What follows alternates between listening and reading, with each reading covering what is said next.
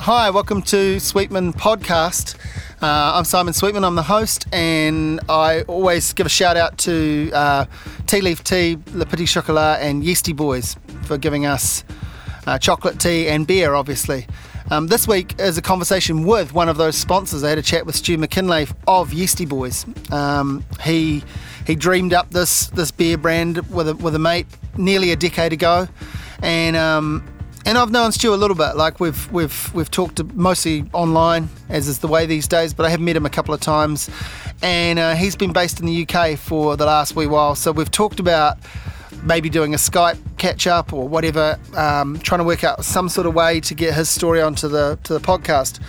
Not because I want to go around and interview every single sponsor and do a giant big ad for them. We give them the shout out, anyway, but because I thought Stu as an interesting person with an interesting story, and he happened to be in New Zealand briefly recently, so we sat to he managed to fit me into his schedule of going around and talking about beer with people and catching up with so many people and attending Beervana, and he's basically a beer advocate, a beer activist. He is a guy who wants to educate people on beer, and he's quite happy to promote other brands, not just the Yeastie Boys brand. Obviously, they send beer to me for the podcast, but when he came to visit, he brought around 4 different types of beer for me to try. None of them were Yeastie Boys. They were just all things that he liked and that he supported, local brews by local brewers that he was behind in some capacity. So we had a big old chat about beer. We talked a bit about the social responsibility aspect. We talked kind of wide-ranging really too. We got into music. Music is a huge part of the Yeastie Boys story. You'll guess that from the sort of pun that is their name, but every beer is a kind of experience and built from a cultural experience. Usually music is at the start of it. The beers are usually named after a song or an artist, or there's some connection. So we talked through a few of those things, and actually we ended up, as I say, quite wide-ranging. We got into a bit of political discussion about what's going on in New Zealand at the moment, things like that. So yeah, I hope you enjoy this, and do check out the Yeastie website, which is always in the notes, and do check out what they're up to, because they do great things, artwork, marketing. There's a great story behind their product, and man, I've got to say, it's some of their beer is some of the best beer I've ever had. So, and I'm not being paid to say that. I'm really not. So, enjoy this chat. This is me and Stu from Yeastie Boys, talking about beer and whatever else we can. So I haven't really planned too much. I kind of want to get your story, and I guess I know a little bit about it, and I know you a little bit. We know each other online, like most people do, better than in real life, but we've met a couple of times. I'm trying to think back to my understanding of the history of Yeastie Boys, and first of all, I need to thank you for sponsoring the podcast. You're the first podcast sponsor I've done a podcast with, so I need to say thanks for that.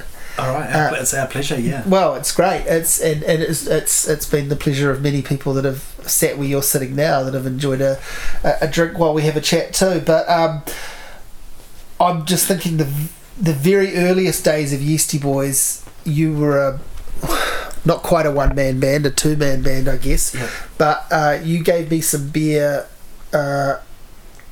probably getting towards 10 years ago, and it was in bottles without labels kind of thing, like sort of prototype, I guess, testers, and they were really great. My memory is you won a competition on my blog, maybe Wilco concert tickets, something like that, and then you sent me a nice message saying, what's your address? I'm gonna drop off some beer. And you gave me half a dozen bottles of, as I say, unlabelled testers that were really nice. And so I have been interested in the Yeastie Boys story ever since then. So seeing it go from there to winning a couple of awards, and then being in shops, and then being, I guess, a full-time thing for you, which it wasn't at that point. No. So we can talk about some other stuff, but should we get in right there and talk about how you got the idea for Yeastie Boys and how it blossomed? Yeah, sure. Yeah. So is that accurate? What I just said? That's pretty much right. So we started 9 years ago. So your time frames are about right. Yeah. And we did keg only beer and seasonal only beer for the first sort of 18 months or so. So we often bottled off a few little bits off the end just for personal samples and to give to the press and that kind of thing. Yeah. And they were unlabelled because we didn't have any labels at that stage. In fact, every beer we put out at that stage just had the Yeastie Boys logo. There's no individual tap badges for them or anything. Yeah. And there were like 4 pubs in the entire country you could sell to back then as well. So the beer scene's changed a lot during that time. And quickly, right? Yeah. Exponentially, Yeah. In fact, I was just at a kind of business forum yesterday run by ANZ about sort of how much the beer scene has changed. Really interesting. It's grown sort of 25% year on year average, which is really big for an industry that's in decline really. The craft beer scene has really grown, and you see it phenomenally in Wellington especially, where it's become normal for every single restaurant to have decent beer selection. Sort of people would almost walk out if you can't get themselves a Panheader and Emerson's or a Garage Project. That's right. Yeah, which is nice. That was always the ultimate goal for me, and I think a lot of people around me, is that we could get good beer wherever we go, and that doesn't necessarily mean some little artisanal producer in Aro Valley. It could be good beer from the likes of Lion Nathan or something. I think still make a lot of really, really good, interesting beer. Well, okay. Well, actually, let's go slightly back before the start of Yeastie Boys to your interest in beer. Yeah. Like that, obviously, is something that exists prior to deciding. Yeah. You're not just some person who, I guess in some way you are, but you're not just someone who has a bit of a flirt with home brewing and then goes, oh, actually, this is cool. I want to get into this and take this a bit more seriously. What was it about beer, and what was your experience around, as you say, good beer that got you to wanting to get involved with making it? Yeah, I guess it's in my veins. I always say it's in my veins because my parents came from Edinburgh, and when they left Edinburgh was one of the great brewing cities of the world, and it was totally decimated by massive buyouts in the sort of 60s, which happened sort of right across the world. It happened earlier in New Zealand, around sort of the 30s, I think, in New Zealand, but it was just in my blood. Beer was always around us. Just food and drink was always around us. My parents were very social, so we had a lot of people around. There were always parties, lots of music. There was singing and dancing, and it was kind of a real kind of Scottish type household. So I think before I went to school, I didn't really hear many Kiwi accents. It was all my friends' parents were Scottish, English, Irish and Welsh. It was we lived out in Porirua, and that was in the days where a lot of the £10 poms had come across, and so they all moved into the council housing out there and everything, and so there were lots of parties and always lots of flagons and things like that. So beer was always around, and I would always have a little sip at the end, from a very young age. And then in my teens, my dad did a bit of home brewing in my teens, and there was the first little wave of kind of like what I would call craft brewing, or we might have called it boutique brewing or micro brewing back there or something. And we lived quite close to the Parrot and Jigger out in the Hut, which was kind of one of the earliest sort of breweries I remember. There was also one there called Strongcroft, which was always on tap at the old Bodega for many years as well. And so we always had either my dad's home brew or a local brewery's beer around, and I kind of like, I enjoyed the flavour. Bitterness was always something that I kind of quite got into. And as time evolved, I went through university not knowing what I was going to do, like a lot of people do, I think, and I still really don't know what I'm going to do. But then I went through this period of thinking I wanted to become a chef, because I was really into food, and I enjoyed making food for others and having dinner parties and things like that. And over a period of time where I started telling everyone I was going to leave my office job and become a chef, I kind of realised that I like being part of the party as well, and you can't really do both, because if you're in the kitchen, that's you for the night. And then everyone else is having fun. If you're lucky, you're looking out the window in the kitchen and seeing people have fun. You join a few of them for a night camp at best, right? So I quickly decided that wasn't going to be the one for me. So I started to think about what I could do to maybe leave an office job and get into something other than that. And I kind of went through various ideas around food, options, and then beer just sort of kept coming back. And it was an accidental kind of moment, I guess, in many respects. We my partner and I at the time moved up to the Coromandel to live. Julie McDonald, you know her. Yes. She was a criminal lawyer. I met her when I was 7. Yeah. Or I think 7 or 8 years old. I went through primary school with her. Yeah. Well, the first time I ever saw you was in a pub in Hawke's Bay drumming for a band. Oh, really? Yeah. Wow, I was going to say, I remember meeting you in the Fishbowl. Yeah. Well, that would have been probably a year later or something. Right. But there was a pub that you drummed in a band, Lennox Love, I think, was in the band as well. And I remember like chatting with you guys afterwards. You came over and chatted to Julie at the pub. Wow, yeah, I can't remember the name of it, in Havelock North. You actually had real drums too, not pots and pans. Yeah. So that would have possibly been... must have been about 95 or... Yeah. It would have been right at the start of university. We had this covers band called Sofa. That was it? And that would have been probably one of the earlier... gigs for that band. We ended up playing around student pubs in Wellington for a few years, and we had a ready-made audience, just all our friends, people our age that were at uni, so we were we were a terrible band but a good sell to a pub because we brought an audience and played covers, which at the time was particularly fine. Playing Pearl Jam and Crowded House and stuff like Oasis, stuff like that.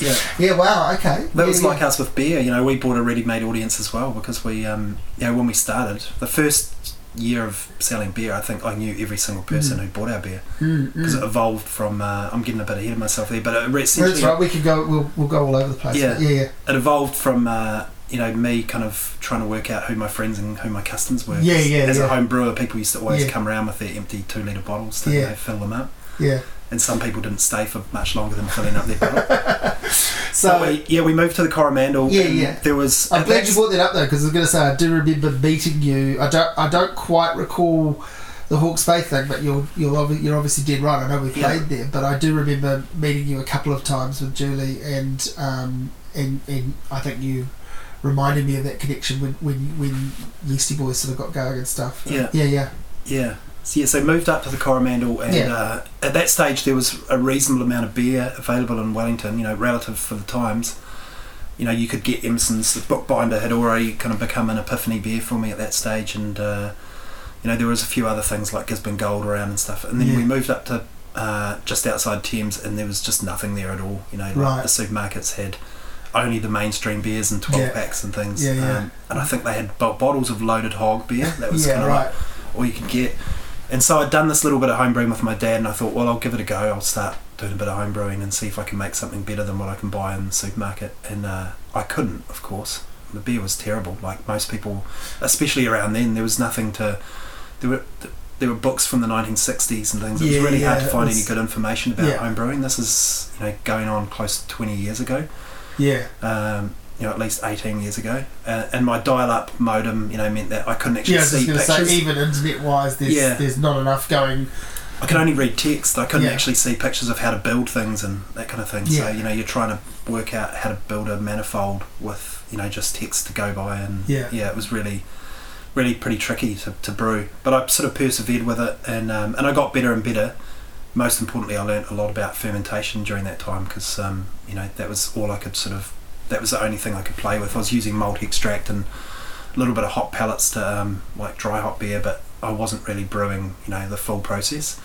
So I got to learn that fermentation was really important for getting like a nice clean beer and getting the characteristics you want out of a beer, and also using the best of the ingredients you can to do what you can. So it strikes me that with brewing that Malcolm Gladwell 10,000 hours thing that's a classic example that you probably put in twice that and more to feel like you're getting anywhere, but that it's just that classic example of perseverance, of time spent learning on the job, teaching yourself. Obviously there are now loads of other resources, but what you're talking about is just putting in those hours, right? Like just experimenting.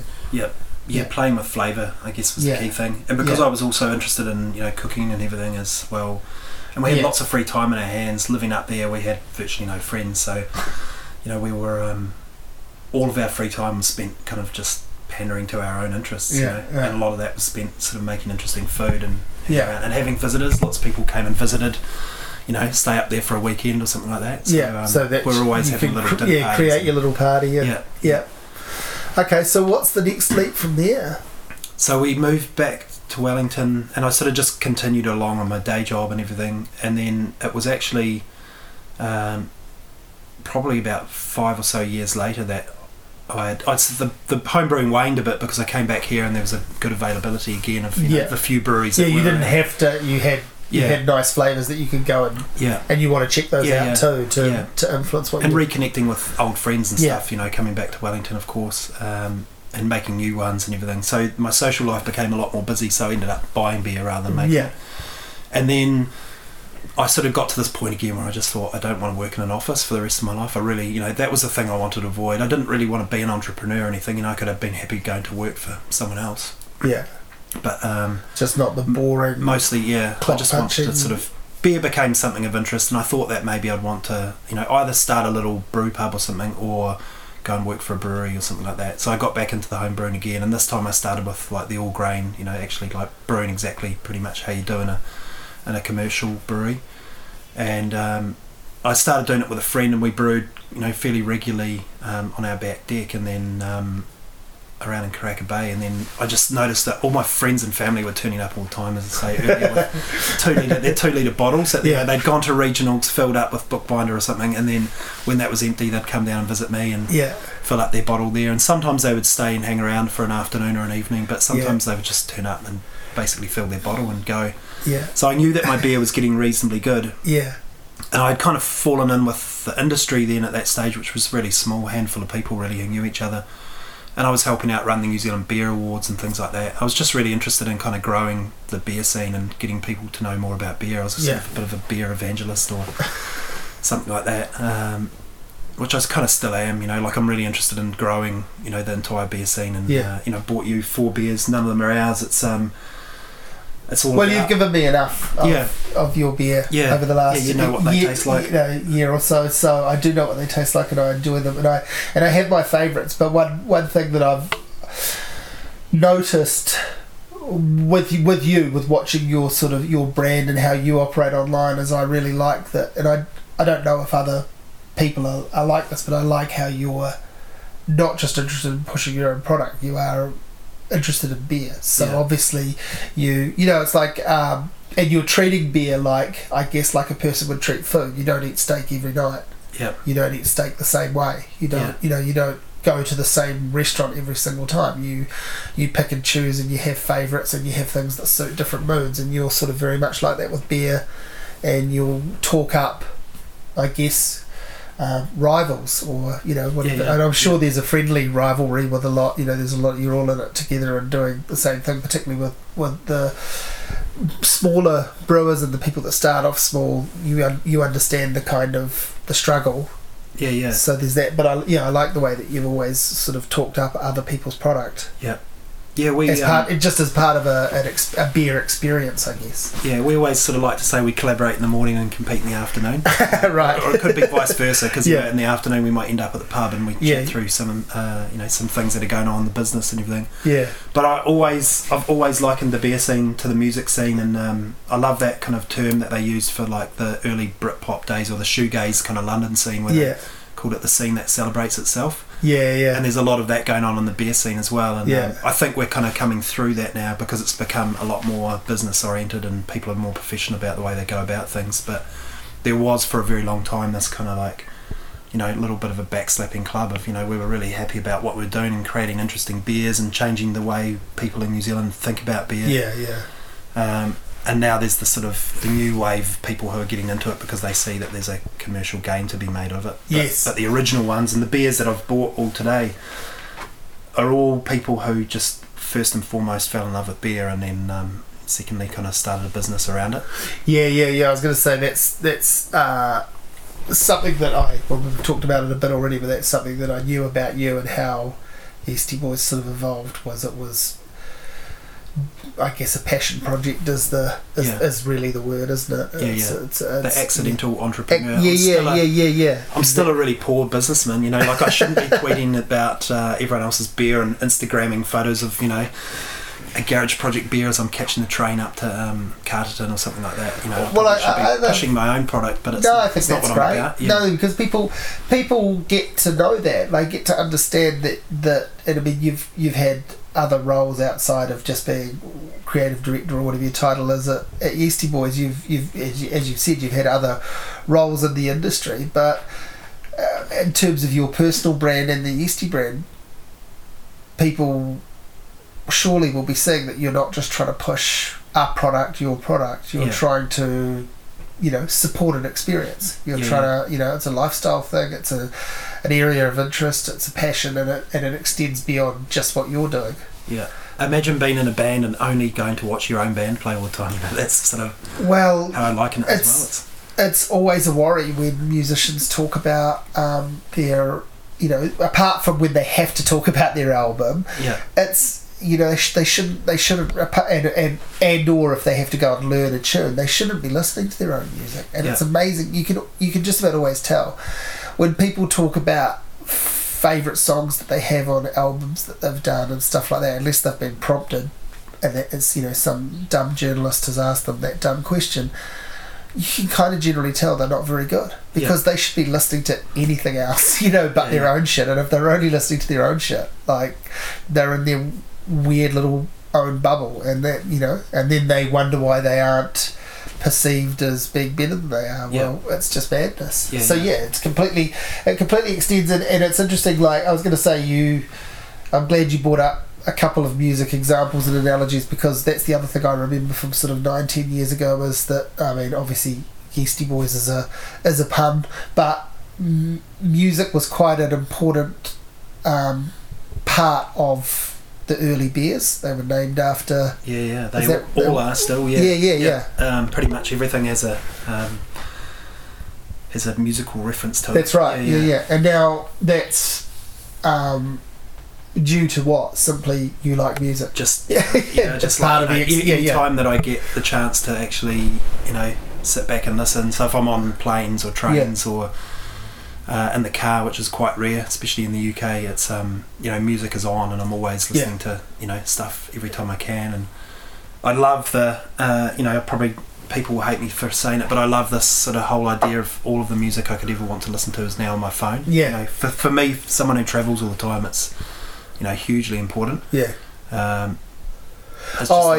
mean, look, I've got turntables set up and records. I love records, but the convenience of, I sit at my computer all day, and the convenience of being able to find things.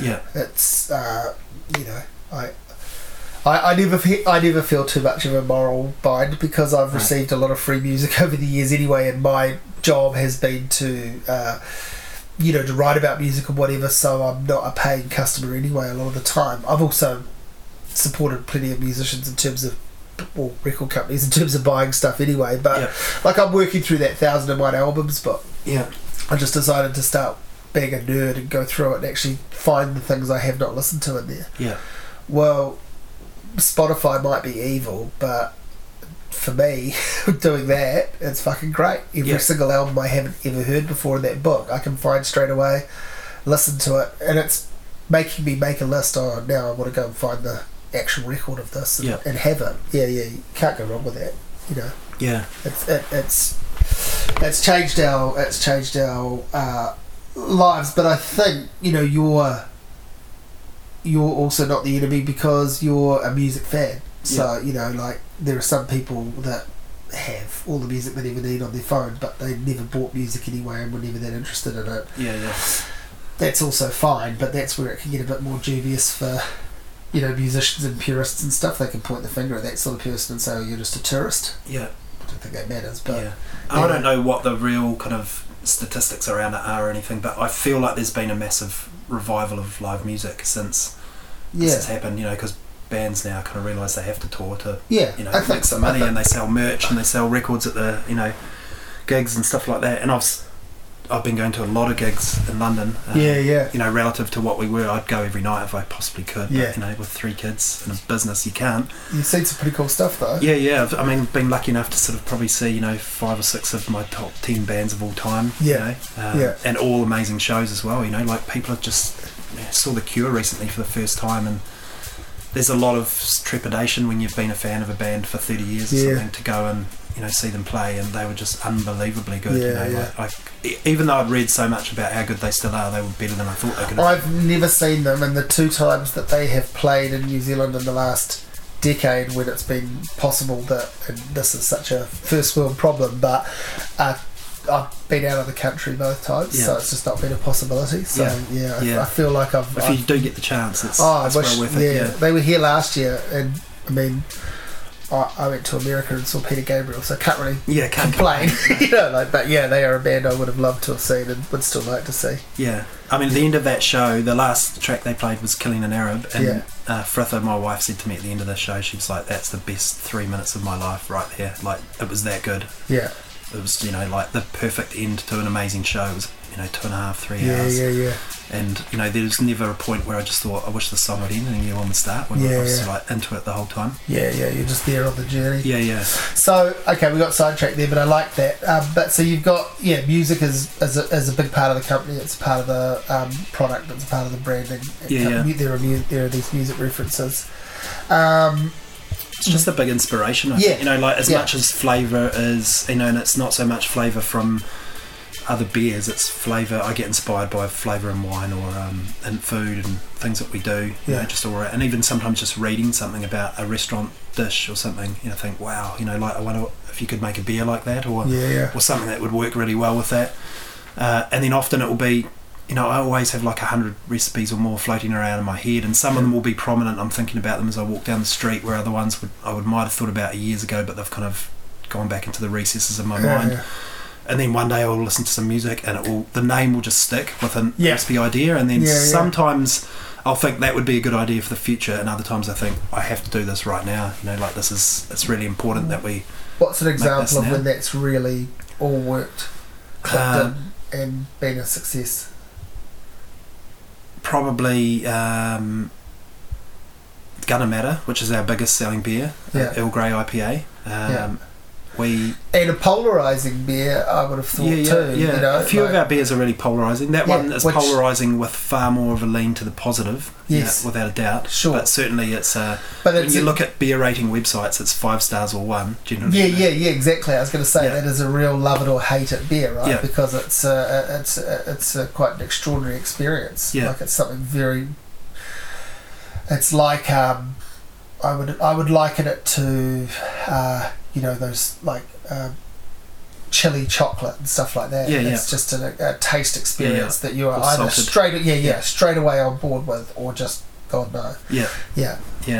Okay, so with that one, we got invited to this Australian Beer Festival, the Great Australasian Beer Spectacular. It was called then, but that's a bit of a tongue twister. So it's just called GABS now. It's been going for 5 years, and so late 2011 we got invited to this thing, and it was going to be in May 2012, and I thought I really wanted, because it's an Australian one, we had this sort of stipulation was that every brewery that came was 80, I think, for the first one. Every brewery that came had to make a special beer for it. It wasn't going to be able to be available anywhere else beforehand, which I thought was just a great idea for a festival. So I started thinking of, the first thing I did is I listened to lots and lots of Australian music, because I thought I really want to make an Australian themed beer for this, So I listened to heaps, non-stop, probably for a month or so. All I listened to was Australian music, and one stage Paul Kelly's Ways and Means, I popped that on, and the very first track is Gonna Matter, and it's like a instrumental surf rock, and just instantly I was transported to Tora. Back in my probably late teens or early 20s out on the Wairarapa coast, going out there and trying to surf with my friends, but being really, really poor surfers, but being really good at building fires and drinking billy tea and eating sausages on the beachside and camping in tents and just having a bit of a good time. And then I thought tea beer, like instantly as well. I'd grown up drinking tea all my life, and I quite like coffee, and I have coffee maybe once a week or something like that, but I drink 2 or 3 cups of tea a day or more sometimes, so tea's always been a big feature in my life. And at that stage 5 years ago, everyone in the world was producing a coffee beer, it was like the big thing, brown ales or stouts or anything, and people had just started getting into making kind of coffee pale ales and things like that as well. And I just thought it was a bit of a, lots of things we do is a little bit of a backlash against what everyone else is doing. Reaction, an inverse and opposite. And so I played around with the idea of what I would do with a tea beer in my mind, and then I called up the guys from Tea Leaf Tea, who have a warehouse out in Petone. Who are sponsors of the podcast as well. Yeah, that's a nice little... Isn't that? I didn't even plan that was going to come up, but what a nice little shout out, Yeah, and they... they thought I was completely mad and thought it wasn't going to work, but they said come out anyway and we'll do a little cupping. So I went out there and they had prepared, like, I told them what I wanted to do and I gave them the idea of, you know, what sort of tea I thought I could use, and I went out there and they put out 10 different teas and tisanes. So, you know, like the non-black tea, the herbal teas, they call tisanes, which I learnt that day. I would always called it herbal tea or herbal tea if I'm American. And we went through them, and about the fourth tea that we tried was this Earl Grey blue flower, and before I even got it sort of off the desk, I knew, I could smell it, and I just realised that this is the tea that's going to go in the beer. And it was different from what I expected. I'd been thinking of doing something with a kind of a real deep, dark kind of North Indian tea. That would be kind of like a light sort of leafy aroma, but almost a classic kind of like old school, old world hop flavour, which is kind of like very kind of leafy and slightly herbal, and just ended up with this one that actually smelt like hops almost, you know, like it was quite floral, but it had that sort of deep orangey character that you get in a lot of hops. Obviously from the in the Earl Grey they use bergamot, which is like a, you know, orange oil essentially what they're using in there, and it was just like perfect moment, you know. So the idea, the genesis had come from the music, but it was still quite a broad approach at that stage, and then it sort of narrowed its way down over a period of a couple of months. So I ended up doing a little trial batch of 20 litres, and then I split that across like 10 bottles, 2 litres each, and I used all the 10 teas just to make sure that I was kind of right in my thinking. But it was all the way through, it was kind of like just totally right, and as soon as I opened all those 10 bottles and drank them on that day, it was like, this is it, we're making it next week, let's order 10 kilos of tea, and the rest is history. They thought it was going to be a one-off kind of order, and now I think we're not their biggest customer all up, but we're the biggest customer of Earl Grey for sure. And now in the UK we're buying like 200 kilos at a time to use in batches of beer. And I mean, maybe we'll jump off and explore this, because I was going to say, is the success of that beer a big part of like the move to England and like, do you want to talk about that? Like, definitely. Because you know, to me it just seemed, here's a no-brainer. Like, what are two things that people associate with England? You know, beer and many tea. things, but tea and beer, and passionate tea drinkers and passionate beer drinkers. And is it literally that? Has it found that home there? Yeah, it's not quite as simple as that, but it's we were getting a lot of demand around the world for our beer, and especially I think after that beer came out, it kind of got a bit of a. There had been maybe a couple of tea beers before that, but none. I think that probably kept people's imagination quite like that. So we started getting a huge amount of demand from overseas for our beer, and we were already exporting probably about 50% of our product at that stage. I think we've got up as high as sort of 60-65% of our beer going outside New Zealand, and that's coming back now to more of what we produce in New Zealand is being sold here. But we exported enough at that stage to realise that there's this kind of there's this pattern that you see in export for a small producer in New Zealand, I think, where people get very excited and they want your beer, and you send quite a bit of it in the first year or 18 months, and then it kind of wanes off, because mostly people who want to import your beer into their country are in beer scenes that are kind of, there's nothing going on there, so they just want anything they can get their hands on. They want to kickstart, they want to jolt. And then local scenes develop, and so we've seen it in Hong Kong, where we still send quite a bit of beer to Hong Kong, but the first time I visited there were 4 breweries, and then a year later there were 18, and 9 kind of being built at that time, and there's probably like 30 or 40 now. So local beer scenes develop, and unless you're really ingrained there and you're hitting a really good price point, you're not going to have any sustainability to your business. So the idea of kind of like that, these people in Britain kept approaching us, and it was about 3 years of them approaching us before finally it clicked that maybe we should go and make the beer there, because we knew that if we sent beer there it would be a novelty value only. You know, the beer would cost £5 a bottle on the shelf, and people are not going to buy that for very long before they realise that, you know, they can get the local version for £2. So we sort of spent like a year. We went over there for a couple of visits and visited some breweries and talked to people via emails, and kind of like, you know, worked out how we're going to go about it, and then it sort of slowly built up to the point that we decided to raise some capital and go and do it. And originally we were going to go and move there for 6 months, get things up and running, and then I was going to kind of go backwards and forwards a couple of times a year but based myself out in New Zealand. And we realised really quickly that for the business to be a success, we had to be there as well. And it can't be all bad, like you said. The gigs are pretty great. You're obviously you're obviously pretty happy over there. Yeah, I love it. It's worked out pretty well. It's just a great kind of culture to live in. It's a very social, culture, and people meet at the pub a lot, rather than in their own homes. And the family's happy over there? Family's happy, yeah. The kids are in some pretty good schools, and we live like 25 minutes from London, but we have the biggest house we've ever had, the biggest backyard. It's like a 5-minute walk to the kids' school. And oh man, that doesn't sound like that's worth giving up anytime soon. No, and the weather's better as well. You know, like everyone says the English weather's poor, but where we live in Kent, it's certainly better than Wellington. Right, better than what your other experience. Yeah, but I'm not really, Do you miss Wellington though? Like, are you attached to Wellington culturally in a way? Like, do you? I am a bit. Do you miss it? I imagine you come here for a fleeting visit and you go, oh man, I really.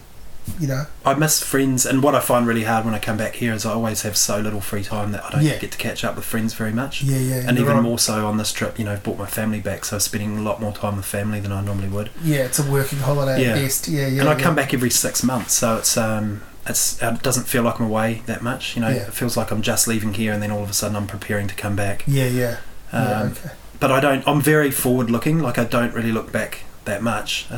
Mostly I kind of look back with a little bit of fondness, some happy nostalgia, but I never look back and think, have I made the right decision or anything. I'm always kind of very much a forward looking person.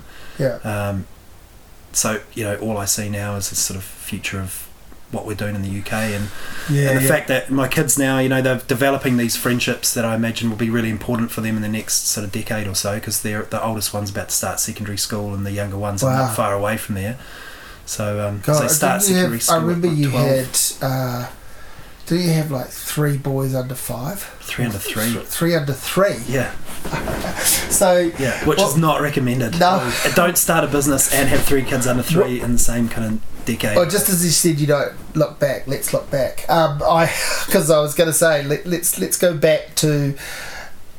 For the sake of this narrative too, we springboarded off, but we were going to talk about, I guess, sort of next steps with Yeastie Boys, and it did occur to me that you kind of started the business as a stay-at-home dad with a bunch of kids, 3 kids under 3. Yeah. Which just seems mental. Yeah.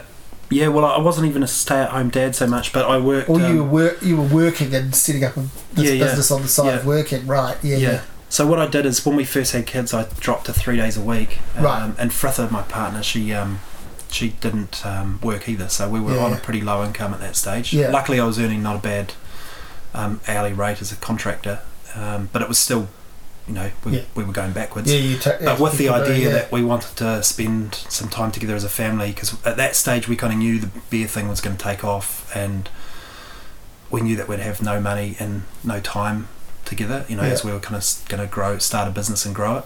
So we wanted to spend all the time we could, so we didn't have to wait for Saturday and Sunday and hope that it was a nice day to go for a walk around the bays. We could do it on a Thursday if we wanted or something, and then I could work on a Saturday if the weather wasn't great. Or so I started to build first a business plan around starting a bar that was essentially probably what Hashigozaki became, which was like a sort of ultimate place for people to go as a meeting point for beer enthusiasts. For people who were really into really interesting and good beer. With the idea that we'd start that and then hopefully build a bit of a brand to bring in some investment and start a brew pub or something, and then it went off on its total own direction with Yeastie Boys, completely, as it does, and it always will. I think we don't plan too far ahead. We're not very good at that, and I've always likened it to sort of holding a hose like a foot back from the end and not controlling it too much and turning it on a bit more and seeing where it goes rather than sort of directing it in the right direction all the time.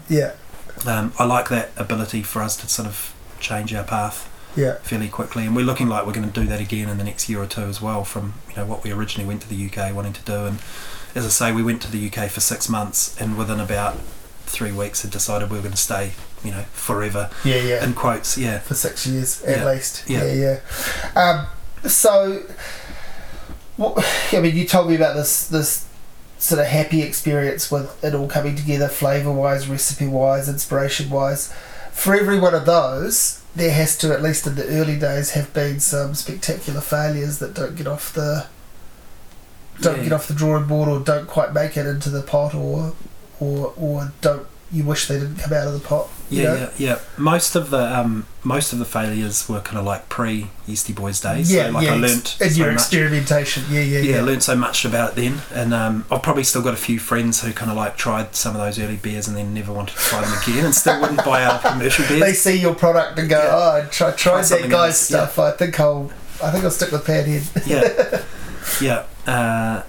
So there's a little bit of that, and I think the other thing is that we probably, although we're very conservative business people, we were quite aggressive in the styles of beer we made. So we do this beer called Rex Attitude, which is like a Laurent Garnier track, techno track from a French musician from the mid 90s. And that beer is a 100% heavily peated, that's single malt golden ale, and it's like Lafroig as a beer or something. That is very polarising in the other direction from Gunnamatta in regards to, it's like someone walking into a death metal club and thinking, fuck, I've got to get out of here immediately. But some people want to stay. So we get lots of hate mail about that. Really? Hate mail? But then you get the occasional love letter as well. And I always reply to people and say, this little love letter is kind of like, it's made me forget about the 100 hate mails that we got. So you get quite a lot of people writing to you saying, this is garbage, why are you doing this, I want my money back, or along those lines. Really? Wow. I hate you, die in a sea of SARS. Really? Oh, cool. It's cool. It is cool. It's cool that someone else gets gets that sort of stuff, is all I mean. But I'm amazed I guess it makes sense that the internet has enabled every kind of idiot, and angry, talkback caller, hasn't it? As well as enabling a lot of good things. But we used to get a lot of emails about it, and we've actually got one. We had a photo of me from the paper clipped out with a typed message, telling me what a poor representation of New Zealand craft beer I was, which was then stuffed in an envelope without a stamp and without an address or anything, but shoved into my business partner's letterbox. Which is quite disconcerting when you think someone's hanging around outside your house with those kind of feelings. Luckily it wasn't my house, it was Sam's house. You're okay.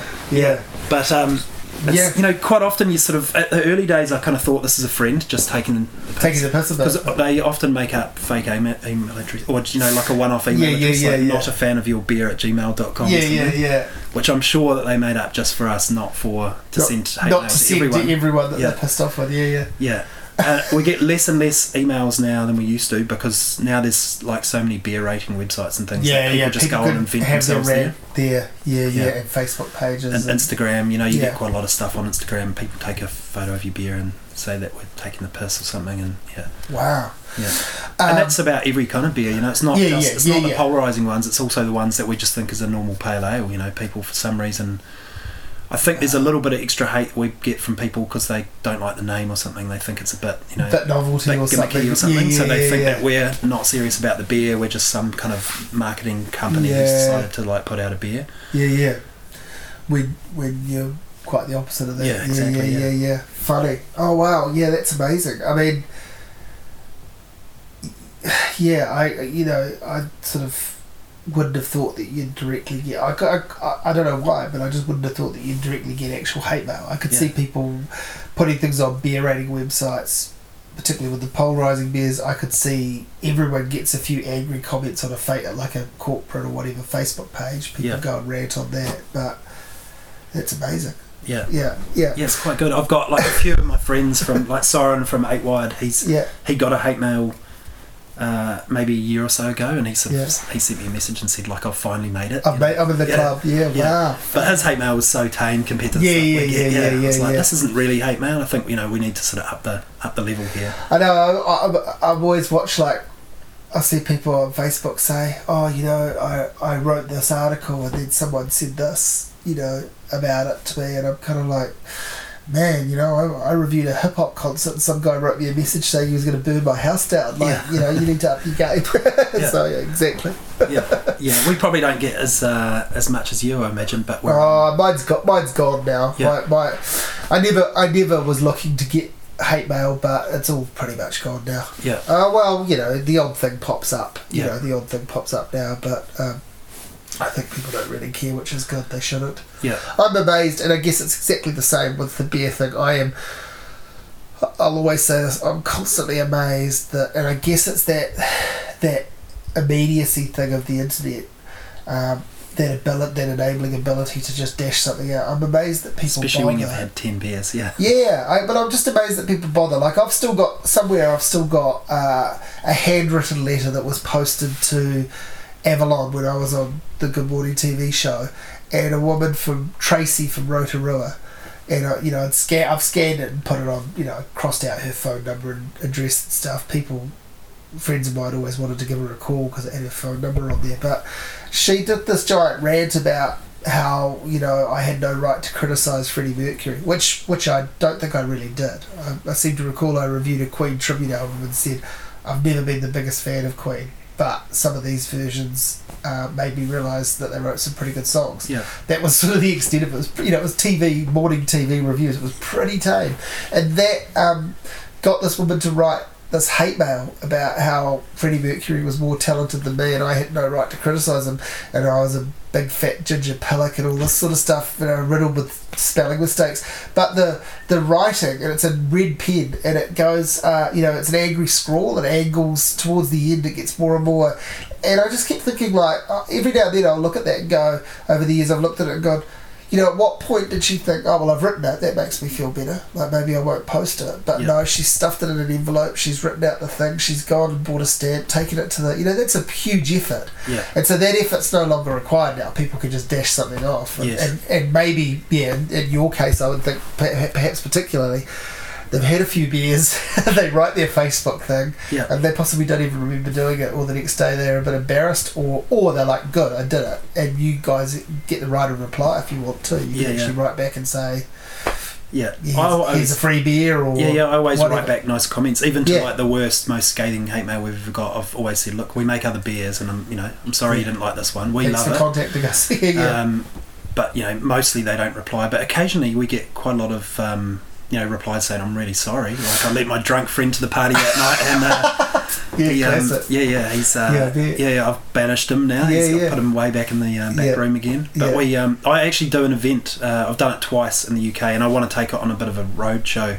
It's called Viva Hate, so it's like the first Morrissey album. Yeah. The good Morrissey album. Yeah. They're great. The best, better than any of the Smiths. I think it's one of my favourite albums of all time. It's pretty good, yeah.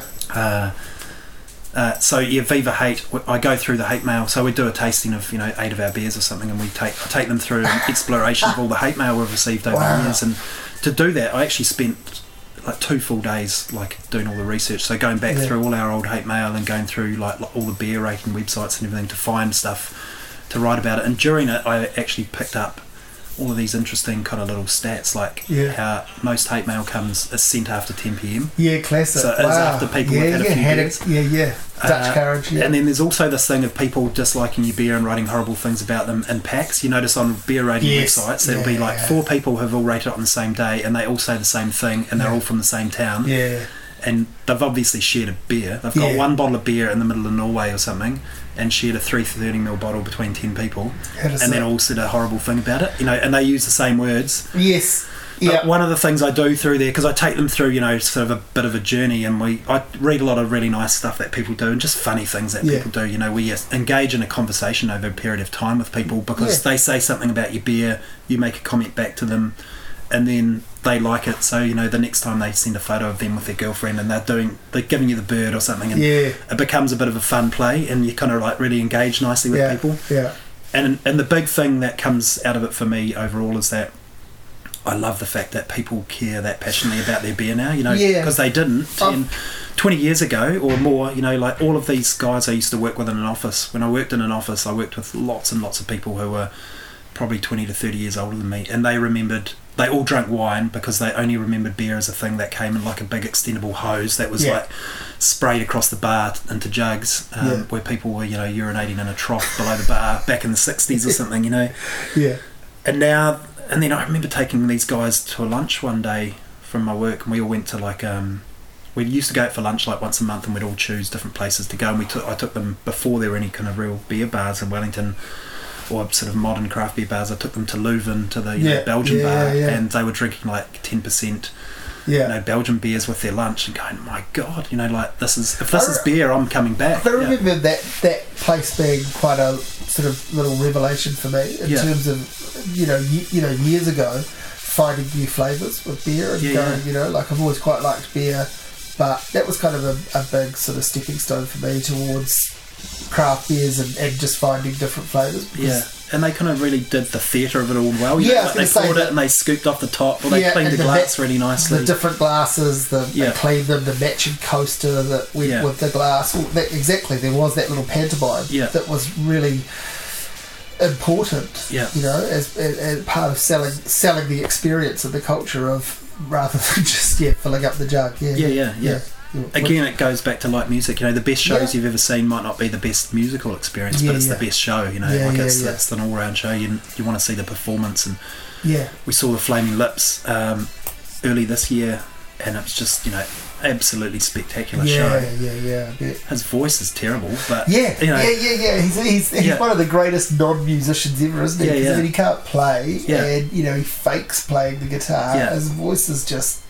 But he's a conductor, isn't he? He's a conductor of an amazing... He's brilliant. I only saw that, and I'm sure it'll be the same for a lot of New Zealanders, but because they've only been here that one time to the Big Day Outs, which was about 2004. So I saw that, and that was amazing. I'm sure their show has continued to evolve and blow people away, but I remember that just being a really special top 10 gig. Well, he rode out on a unicorn in that show, and then he came out another time in a big bubble, and he did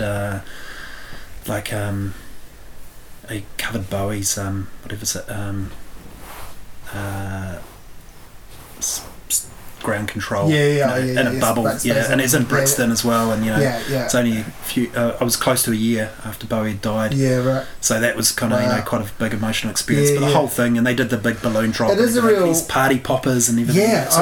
It's like a kids party for grown-ups. The first thing after the first song was like, I wish we'd brought the kids here. And it's a real. I remember that Big Day Out thing. I just remember it was one of. There's been a few others, but I remember that being just like an utterly joyous sort of feeling. You could feel, and that was particularly rare in an outdoor thing, I think, because energy does tend to get captured in closed venues, but in an outdoor thing it was like just this sort of positive feeling of elation circling around the few thousand people that were at that stage at that time. It was very cool. They're totally amazing. I've got this amazing photo of afterwards. We were at Brixton Academy, and we were upstairs and looking down on the crowd after most of them had dissipated, and there's just all these people in like amazing colourful clothes lying in glitter, exhausted from dancing so much. You couldn't see the floor, you could just see bodies and glitter everywhere. The clean up, they must pay a massive surcharge and clean up fees afterwards. I remember I interviewed Wayne Coyne at that Big Day Out, and I didn't know that I was going to be interviewing him. I thought I was going to be interviewing one of the other members of the band, and I was supposed to do the interview the day before, and then it kept getting postponed, and then they just said, just come, you're coming to the Big Day Out anyway, just come and we'll text you, and at some point you can come and talk to Stephen or whatever, the other guy, Michael or whatever. And then I got up to the green room in the stadium and saw that guy from The Darkness when they were at their peak, walking around with his shirt off. He just scowled a Steinlager and then just threw it at the wall, which I thought was pretty rock and roll, because he'd been on stage at like 1 o'clock and this was about 6 p.m, so he'd done his thing and he was smashed. And then they go, you're actually going to interview Wayne. And I was like, fuck. But I had, because I just sort of prepared these generic questions, and the first question on the list was, what's it like working with Wayne Coyne? And then I was like, fuck it, I'm just going to ask him that. And we just sat on these two stools, and suddenly there were all these people around, because I think they thought the interview was going to be filmed or something. And so it was one of my first sort of face-to-face interviews, so I was pretty freaked out. I don't think I did a particularly good job of it, but he was just so cool, so nice. And then afterwards we went down in the elevator, and he was going off to get a meal, and he's like, do you want to come with us? And I was like, no, because I just thought, extending you welcome. Exactly. You're just being nice, and I think we're gonna run out of steam. Oh, thanks, but no, I better go. and he gave me this big hug, afterwards. He just, so all of that stuff, that comes across in the show, however much of a show it is, there's a sincerity in his character that is built on. Like he's a sweet nerd. Exactly, and that's exactly, and so it manifests in this sort of sweet nerd circus that he puts on. Exactly. So let's go back to a few more of the sort of key moments for Yeastie Boys when you were in Wellington and when you were building this. So you got 3 kids under 3, you're working a day job, your partner's not working, you're part-time, you're trying to build a company, you've got like a lot of people in that situation one way or another with young kids. You take this financial hit because one of you stops working completely. Reduced hours here and there, or your job share and parent share and all of that. We all, lots of us have that in our lives. But you've already done all your experimentation, and you know that the road ahead is hopefully going to be good. When does it really make sense to you? When does it? I don't know. It still doesn't. No. Well, okay. So when does it? When does it? And when does it seem viable? Maybe it still doesn't as well. But when does it? It's still, you know what I'm trying to ask you. When do you go? This is worth pursuing. Like this is when do you stop going? We need to give this up. This is a bad dream. It was. It's like there's one kind of key moment, I think, where it sort of all fell into place where I thought I just have to do this. This is my life now. We got invited to this big festival, and there's a big chain of pubs called Wetherspoon in the UK, which everyone sort of hates. But they do this amazing thing where they invite brewers from all around the world. They've been doing it for about sort of 15 years or something, I think.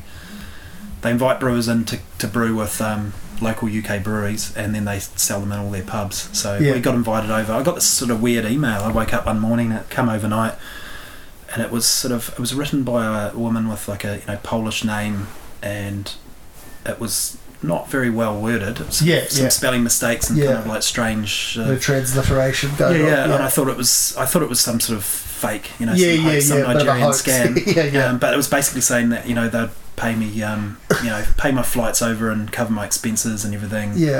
And I could come over and brew for them, and it would go out through their 900 pubs or something. They would love to have me, and here's some sort of nice words that have been said from other brewers who have done it in the past. And it was real. It wasn't from I hate your beer. No, but it was still from a strange kind of Gmail account. It wasn't something that was It didn't. You had to read it a couple of times.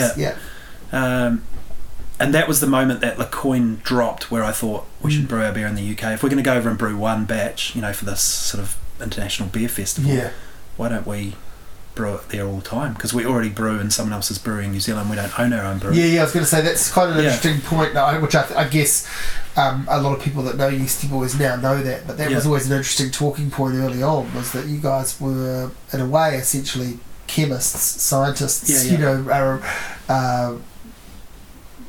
people who made recipes, and they got sent off to be made in other breweries, rather than like down the road from here, the big garage project, estate, or whatever you want to call it now, the mansion that's growing. So we just thought, why don't we replicate that model in the UK? We can take it. So it sort of all fell together, and that was kind of the moment I said to Sam, I think I need to leave my job if we're going to take this seriously, because there's no way we can only just run the business at the moment with me doing 3 days of my day job and 2 days on the 2 business. 2/4 days on the business. And so because it must have been filtering over into nights and weekends. Constantly has been. I'm always around but never around, at home with the kids and Fritha. So we had a bit of a discussion, a bit of a backwards and forwards, and then we sort of just decided to go for it. So I finished my job. Fritha and I took a holiday with the kids because we knew we wouldn't have a proper one again for a few years. So we took a month off. I finished my job in like July, and the thing that made it a little bit easier was that I had gone from quite a long career consulting in the health sector, which I really, really loved, and working with clinicians, people who were saving people's lives and delivering babies and things like that, very, very inspiring place to work, and I really, really loved the work that I did. I worked in sort of health information, and if I say metadata, people would like switch off right now. But I'd gone from there during a period where it was just really hard to renew contracts and things like that, because the government were trying to get rid of consultants and get full-time people in, but no one in New Zealand did my job. You know, I was the only person who could do it at that stage, so when I left, I guess they probably found someone else who kind of have trained up to do it. But it would have been a long road, because it had been, you know, I'd been doing it for a dozen years. But I'd gone and worked for Z Energy, you know, the petrol company, for about 18 months. And it was really easy to leave that job, because although I enjoyed the people I worked with and the work was quite interesting, it was just a petrol company. It was, you know, it was like you're just adding to someone's giant profit. Giant corpse profit. And there's not a lot of humanity around that. No. Yeah. So it was pretty easy to walk away from that one. Whereas it always would have been hard to walk from the other one, because I had a very big emotional attachment to the job and to the people I worked with. Yeah. And I knew so many people in the health sector over the years, right across the country and right across the whole model, from, you know, government back office through to you know, clinicians at the front end. So made it really easy to leave. And so I left there. We had a holiday for a month in Malaysia where we kind of like totally relaxed, and then we came back into full time with the Yeastie Boys in the August. And then so that was always with the plan to raise money to move to the UK, or to start brewing in the UK. And so, like, by the January, we did a crowdfunding, and we raised like $500,000 in half an hour, which was sort of a bit of a phenomenon at that stage. Yes, I remember that. Sort of 6 months into crowdfunding in New Zealand. What an ultimate validation, right? And sure. Everything that you've done. You know what I mean? Because that goes back to when you see that stat, when that kicks in, that takes you back to all the things that didn't get off the drawing board, all the failed experiments, all the 10,000 plus hours. I think most importantly, like, the belief that people had in Sam and I, you know, as good people, you know. Not really. I think most of the people who invested probably thought, we don't know if this is a viable business idea, but we like these guys, and we like their product, and they're trustworthy guys. They're not, you know, like, as the people in the comments section of MBR would have said, you know, we're going to go off to the UK and have a jolly, you know, for 2 years, spending up all these shareholders' money on, you know, beer and food and hookers and drugs and stuff like that. And it's not like that. Well, it comes back to that, you know, bringing me round a bottle of Panhead rather than a bottle of your beer. Like, it's, you know, all of that sort of stuff, and all that talking about different beers for different occasions and supporting different, you know, that's all part of that trust element that you've built up too. That people go, this is a person who's, you know, wants to make a living, wants to make money, would love to get wealthy off it, because who doesn't want to, you know, earn good money doing what they love, but is actually doing it primarily because they love it, first and foremost. And when you love the lifestyle of it, like I do, it makes it a little bit easier to suffer through the not very good pay and the, you know, the extraordinary hours that you do, and that the fact that you can't put $1 hour value on it, you know, and the weight of, you know, 200 shareholders on you, which stress a lot of people out. But to me, it's like, these guys know and trust me. A fan club in a way.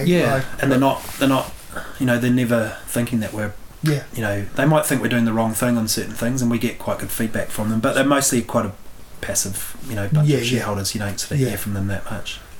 So the background you had with working in the health sector is interesting, and that I was going to ask you about. I feel a slight responsibility to ask you about. You know, some people could hear this as a giant big advert for beer, which in a way it is, and there's a lot that's great about beer, but obviously beer is alcohol, and alcohol is ruins lives, as well as, you know, what does Homer Simpson say, the answer to and cause of all of life's problems. You know, it's it ruins lives, but it enriches it. We can talk about having a nice beer, and you're making beer that tends to exist for a market that might stop after one or two and then go back and have one or two another night, rather than, you know, trying to search for the golden ticket in the bottom of each bottle and staying up all night to do it. But what's your sort of feeling of responsibility around putting a product into the world that can do some damage? I think, first and foremost, you're probably right in the fact that our beer is too expensive to kind of it's a lot of damage in some respects. Not always true. Obviously, there's that we don't want to paint a picture. We don't want to paint a picture of down and outers, drinking out of the gutter. There's that, but there's also like the American psychopath type personality that's out there that goes to bars and gets hammered and smashes a pool cue over someone's head. So there's that too. But I think I sort of approach it from two points of view. I'm sort of very liberal in many respects, and I think people need to take care of themselves and their family and their friends and everything as well. And then I think I'm also very holistic and very socialist in many points of views, and that I think there's a definite role for the government to play in this. And I think they do a pretty good job in New Zealand. It's a hard sort of place to be.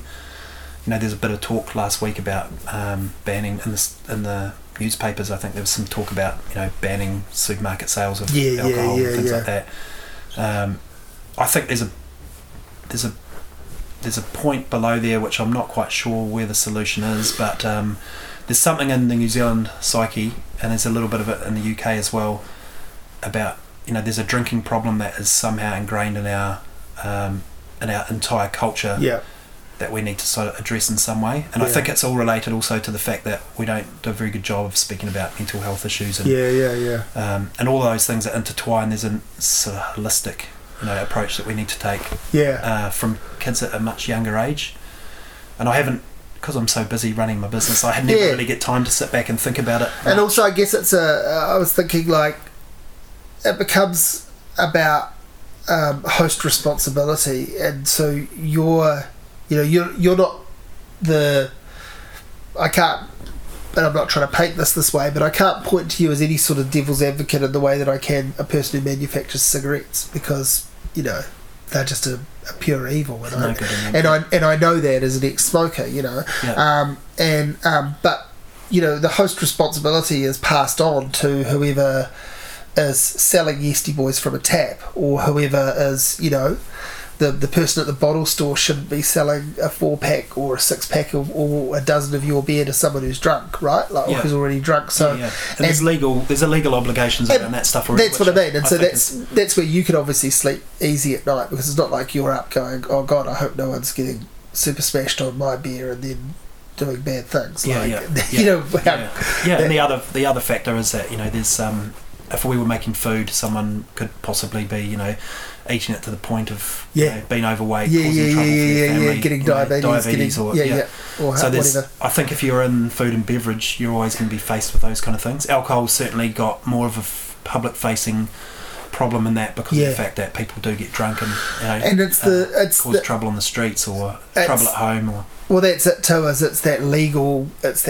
drug that does as much or more damage as like things like marijuana, which is for sure. There's the debate obviously always around that. Why can't that be legalised? It doesn't do anywhere near the damage.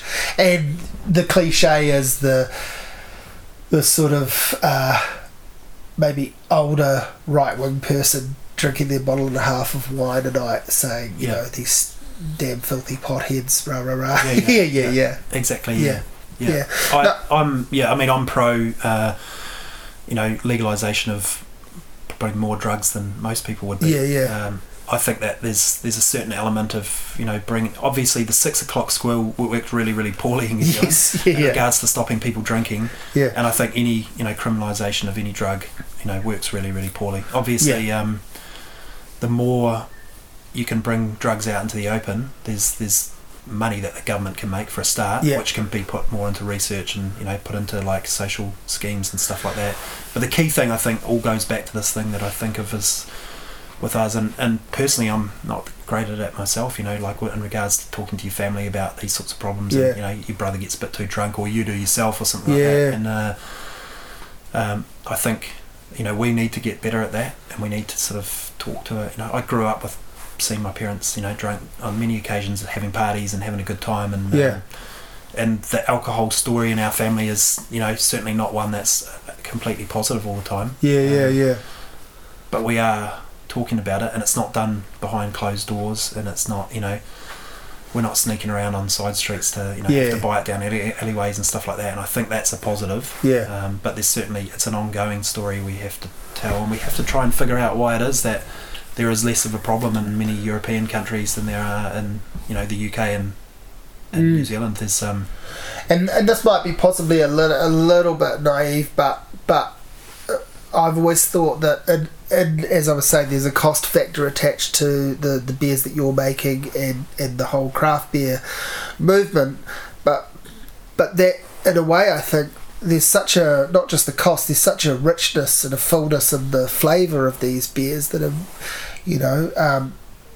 so different from the mass produced standard dozen that you buy, that we all bought and that many people still do. It's that weird, we're also a culture, I think, of like bargain hunters, and so if you get the $15 for a dozen is so great, well, I'll just drink them all. But $15 for two beers that are going to taste really nice, I'll drink those.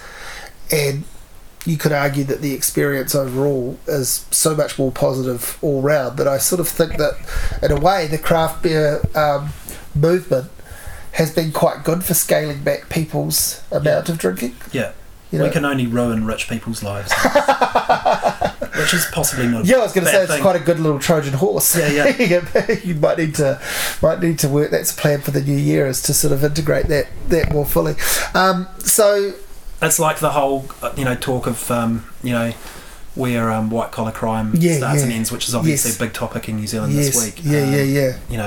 Whether or not the fact that I just love the irony of everyone talking about someone claiming a few extra dollars on DPB when they're all talking about it on platforms of companies on social media who are not paying millions and millions of dollars of tax. And they're all doing it while ostensibly being paid to be doing anything but having that conversation.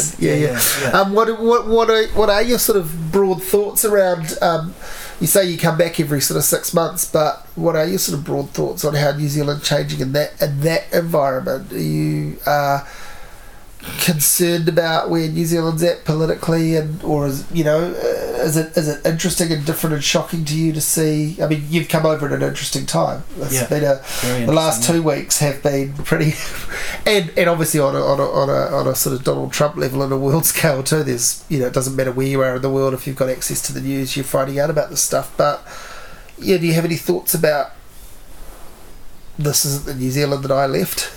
No, I think, as I say, always look forward and not back so much. I think all these things they come in swings and roundabouts, and we swing, a bit more social and then a bit more right wing at various times, and we have all through my life, and they sort of, they seem to come in sort of 9 or 12 year cycles or something like that. And then overall, I think we're going through a period, obviously, in Europe at the moment, which is probably the scariest time for a lot of people of my age or older, in regards to just the massive push of the right wing kind of neoliberals and whatnot, and it's also an interesting time because stuff, the news and the word and rumours and stuff get out so much faster now these days with social media than they would have in the old days.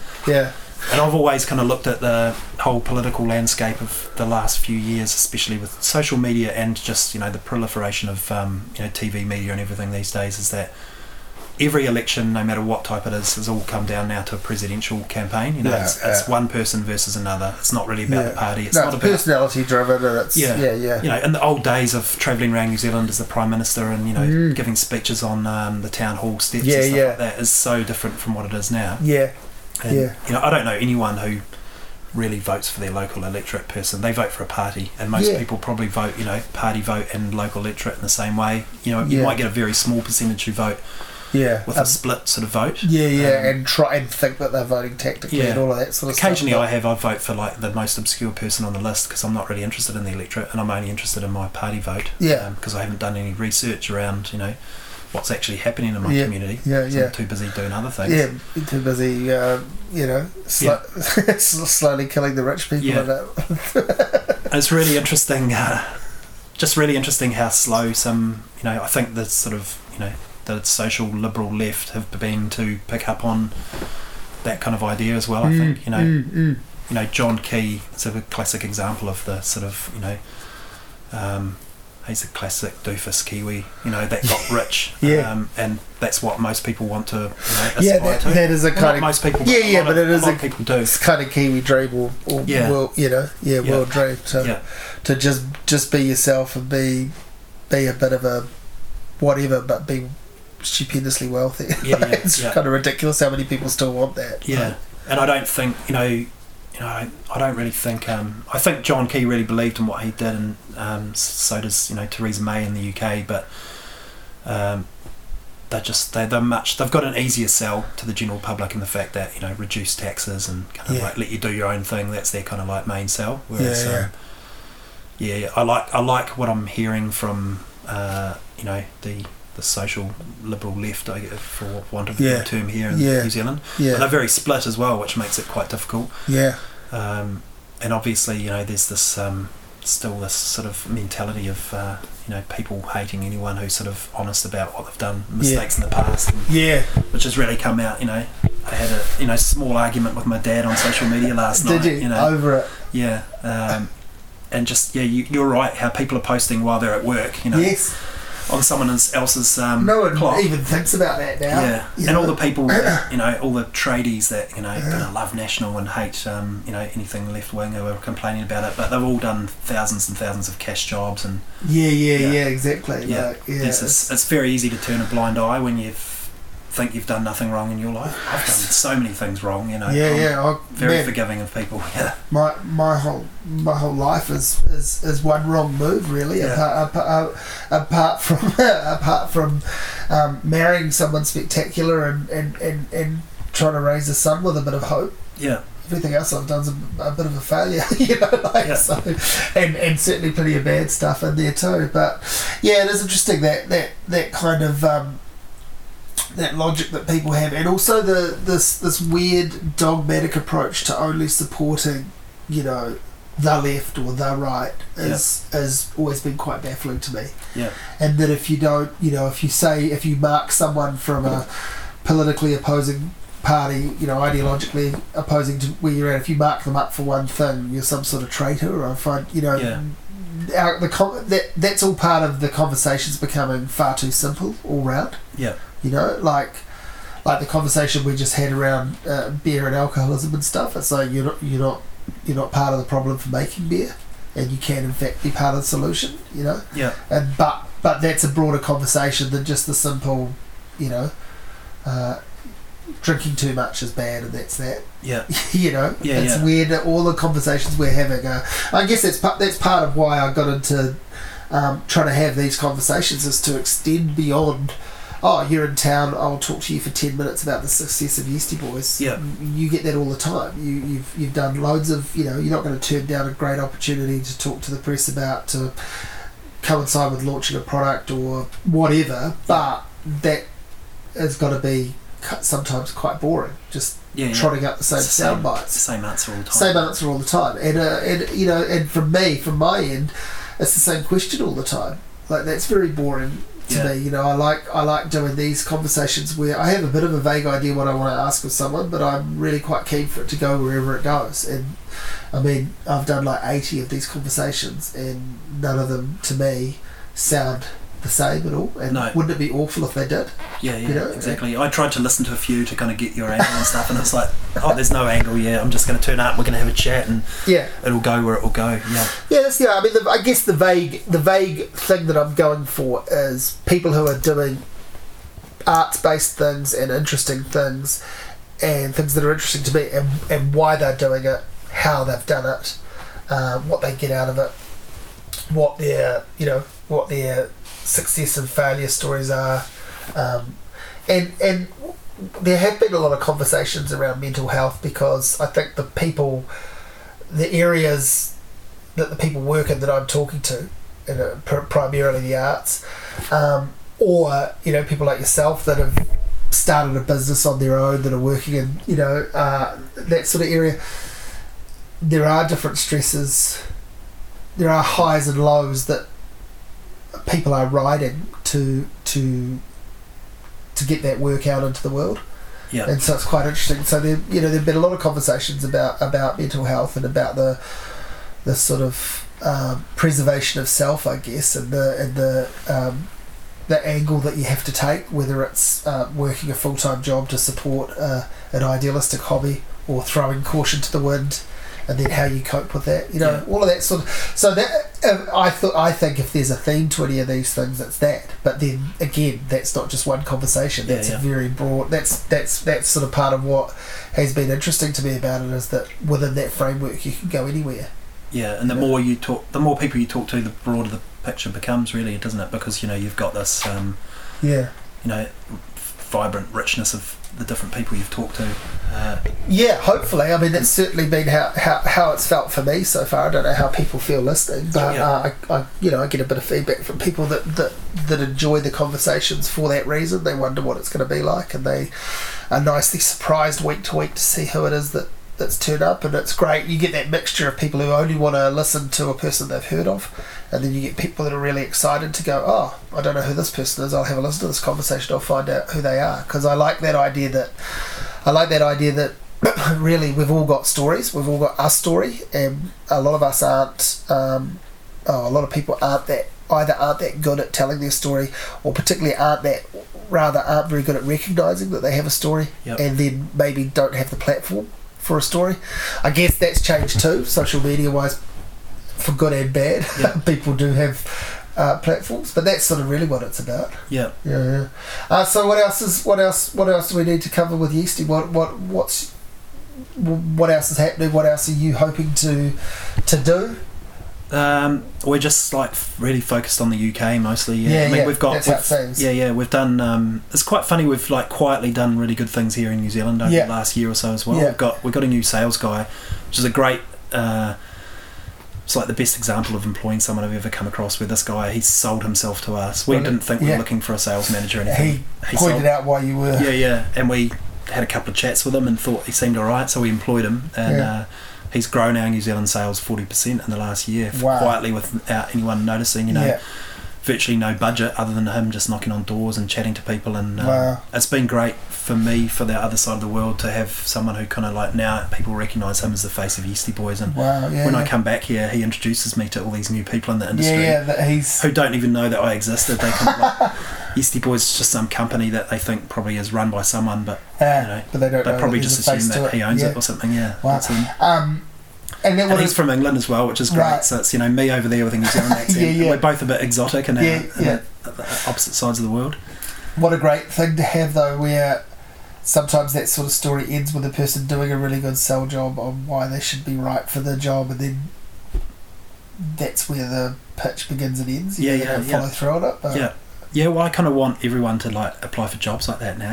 It's sort of you're not advertising for a job, but I think you need this, and this is why you need it. It's just such a great way to approach things, and obviously it's probably harder for a finance manager to do that than a salesperson. It's interesting because that's exactly the position I'm in at the moment. I've got to work out how I create a role for myself. I don't. The role that I sort of had doesn't really exist anymore, and I'm fudging away doing my things, but I need to work out, and whether it's in that area or something else, I need to kind of come up with a way to sell myself to the world as an employable, worthwhile. I don't know if I am. that's probably the problem. I don't know if I am, but it's sort of something I'm going to think about after this. Is how do I. Jan Hellriegel says the way you get the job you want is, and I'm slightly paraphrasing her here, but she's told me more than once, the way you get the job you want is you plan for it, and you write down all the things that you want to do, and you create in your head you basically create the role that you want to do, and then you go out and pitch yourself for it to which is what this guy did for you. Exactly. And what you're saying, she's often talked about that to me, is that you plan and you create, and then you go out and put it to the world. You put it to the, you find out, you do your market research too on whether that role can exist. And then you go about creating it. Well, that's what Greg did for us. And he's it's just totally opened my mind in that regard. It's and it's the way he sells the beer as well. He says, you guys need our beer on your list. This is why, this is where it fits in, and that kind of thing. I like that. It's that that's an interesting thing to hear from Jan, who's to me only a person who's kind of been on the TV or the radio as a that's exactly what she's gone off and done too. So post music career, and then she's come back to music, but that's what she's done. Is every time I think she's gone and sold herself to a role that she's envisaged needs to happen. What can you tell me about the other great New Zealand beer brands, people making beer? Who do you want to talk up? Since you're so good at talking about and presenting beer that's not yours, who do you want to give a shout out to that you think's doing? I think good stuff. Yeah, the interesting thing for me over the last few years is there's obviously been quite a few acquisitions. Around Tuatara sold to DB, and Panhead to Lion, Emerson's before that to Lion as well. And that sparks up the forums, no doubt, with the whole traitor sellout. Yeah. Whereas for me, I've known all of those people personally, pretty well over the last, 15 years or so. Yeah. And I haven't seen Carl from Tuatara or Mike from Panhead since they sold, but I sent them all congratulation messages when they sold. But Richard Emerson's the classic one for me. Is he's now just doing the job he always wanted to do. His shareholders have all been paid out. He's got a little bit of money himself. I think if you added up all the hours that everyone does, no one actually really becomes that rich off it. Because they the hourly rate when you absolutely earn a couple of $1 million into your bank account probably comes down to like $10 an hour or something that they probably earned through that life of the business. But Richard's just like the happiest guy I've ever seen. Lots of investment now in the brewery. He gets to go around the world and around New Zealand and talk about beer and food and wonderful. I'm sure that not everything, like all of us, we paint a picture that kind of looks happy and jovial out front because that's what people want to hear. They don't want the depressing stories at a beer and food matching event or something, or on Facebook or anything like that. But he seems like you can see the weight that's lifted off his shoulders. So I think there's always a lot of good stories in those kind of acquisitions and everything. And then there's also the negative side of it is you go into the supermarket and it looks like there's a diverse range of products from a whole bunch of interesting breweries with stories behind them and everything, and to some respect there is, but still like 90% of what's on the shelf is owned by Lion or DB, who are in turn owned by overseas companies. So there's sort of the negative side of the story there as well, which and there's a price point that they kind of push down on and have set, which is really, really hard for us to meet, impossible for us to meet, unless we want to grow to a point where we just sell and not ever be profitable. Grow at zero margin or less to get to the point where we hopefully sell to someone, which is not what we want to do. So our beer is always going to be a bit of a higher price point, and that's not to say that we won't sell to anyone, because we're totally open to it. And also the interesting thing now about having 200 shareholders is that if someone comes and knocks on the door and says we want to give you £10 million for your business, we have to look at that seriously, because we're legally obliged to take our shareholders into consideration. Even though in the end Sam and I and Anna and Fritha, the two couples and 4 individuals who founded the business are still control the vast majority of the business and can make most of the decisions. We are obliged to think about our shareholders when we make decisions, which is a really interesting kind of place to be after having run it as our own little business for a while. It does change your mindset a bit. It must do. But I'm a massive fan of 8 Wired, which I bought around, and Liberty. Probably 2 of the hottest breweries in the country in different ways. I think Liberty is probably the hottest in regards to the 10 different types of IPA kind of sort of model, which is very, very popular at the moment. Whereas 8 Wired are much more sort of mixed style of beer. They do sour beers, they do nice hoppy beers, they do lots of barrel aged kind of beers that take 3 or 4 years to make, sort of slow beer process. But those 2, Soren from 8 Wired and Joe from Liberty and Mike from Panhead, 3 of the sort of hottest breweries in the country, they it's really nice to see them do their thing because we were all home brewers. Yeah. Well, that 15 years ago, I owned Liberty Brewing as a homebrew supply business, and those guys were all customers, and they were good friends, and we did a lot of swapping of beer to kind of like give each other feedback. And there was this sort of bunch of people who, quite a few others as well, who've gone on to become sort of professional in one respect or another, whether they're brewing for someone else or started their own business. Well, that kind of like the it's like seeing the boys who go through like a football academy to suddenly kind of becoming European champions. Yeah, it's so cool. And that Panhead Supercharger in particular is got to be one of my favourite beers. Like that, it's just. I was going to say if I could drink that every time. That's not quite true because variety is good, but that's certainly a really good. I never. I think I said to someone we were talking about it. It's like. I never don't feel like exactly. If I'm having a beer, that's always a good option. Whereas sometimes other beers you have to have your mouth ready for them. Pot Kettle Black is one of my all-time favourite beers, but I don't feel like that every time I have a beer. And you probably shouldn't feel like that beer every time you have a beer, right? Like that's well, I do. Well, you might, but I just mean that's quite a different taste sensation that you're not always going to be ready for, but that is absolutely one of my favourite beers. What's the Garage Project one? R&Y. Like I just for a long time I couldn't buy anything else from Garage Project because I was really hooked on that. Just always felt like that. But that's also a beer that overall is probably not going to be something that every single time you want a beer you're going to have. But every time I visited there for the first while, that it was hard to get off that because it worked every time I had it. It tasted just right for when I had it. Yeah, totally understand that feeling. Yeah. I go through phases as well where I kind of I feel like a certain type of beer or anything, and I'm probably more malt driven in my tastes. So I'm always looking for dark beers or amber beers and things like that. I think the thing from trying all these craft beers and from getting into that is that it's really opened me up to is the darker beers that just wouldn't have been something that I would have tried that often back in the days of filling a flagon or buying a dozen or whatever. It would be very unlikely. I'd have a Guinness every now and then, but I wasn't ever really the biggest fan of Guinness. Dark beer has the Guinness problem, like everyone thinks dark beer. I was just going to say that's it. Like that people, that's it. That's the touchstone. Yeah. And so I think probably it was Pot Kettle Black, and R&Y that. I don't know who that is. I do know who that is.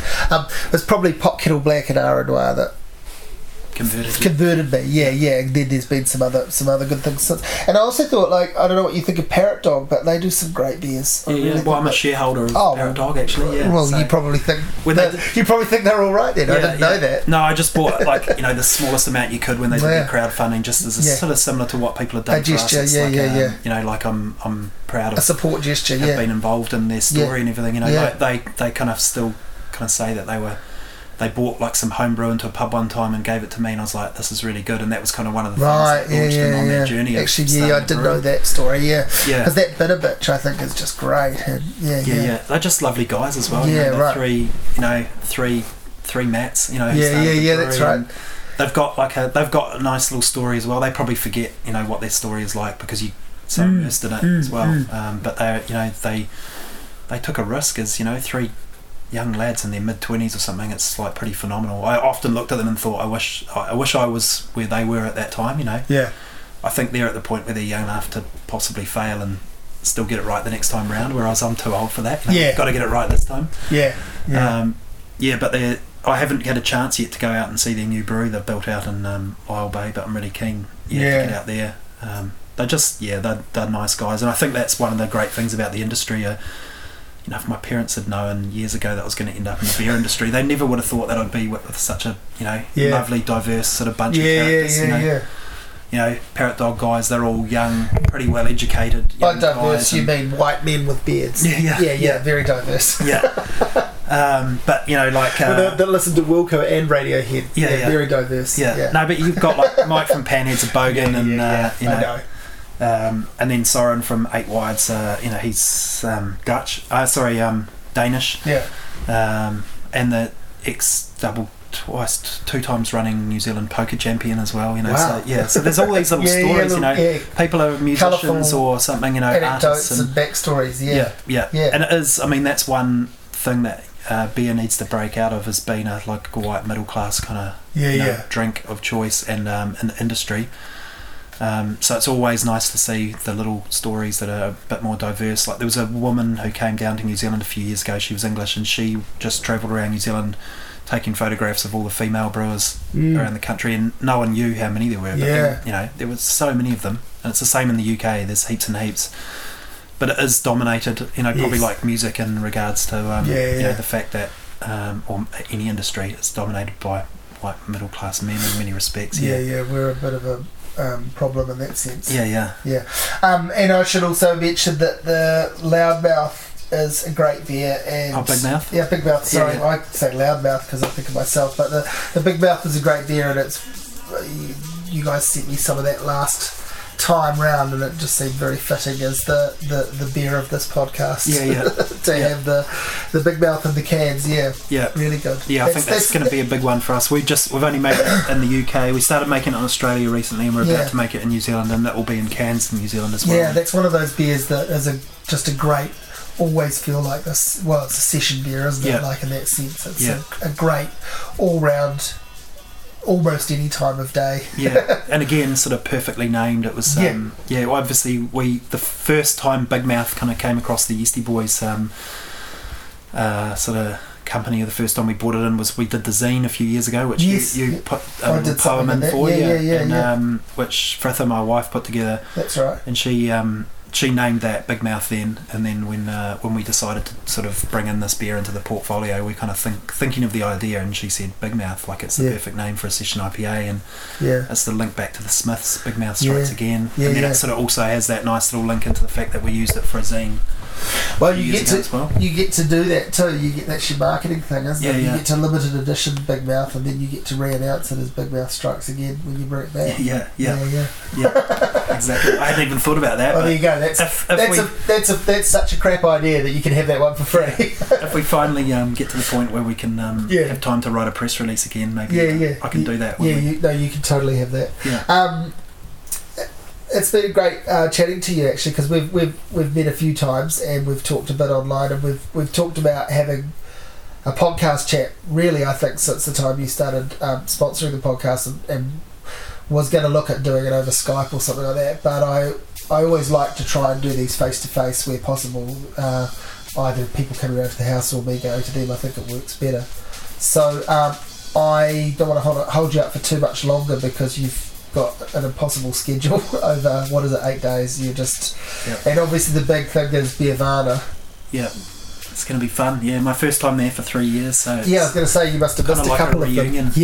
That'll be a nice end to the week or so away. Thanks very much. Is there anything else you want to shout out to before we sign off? No, I should probably just say Sweetman was right.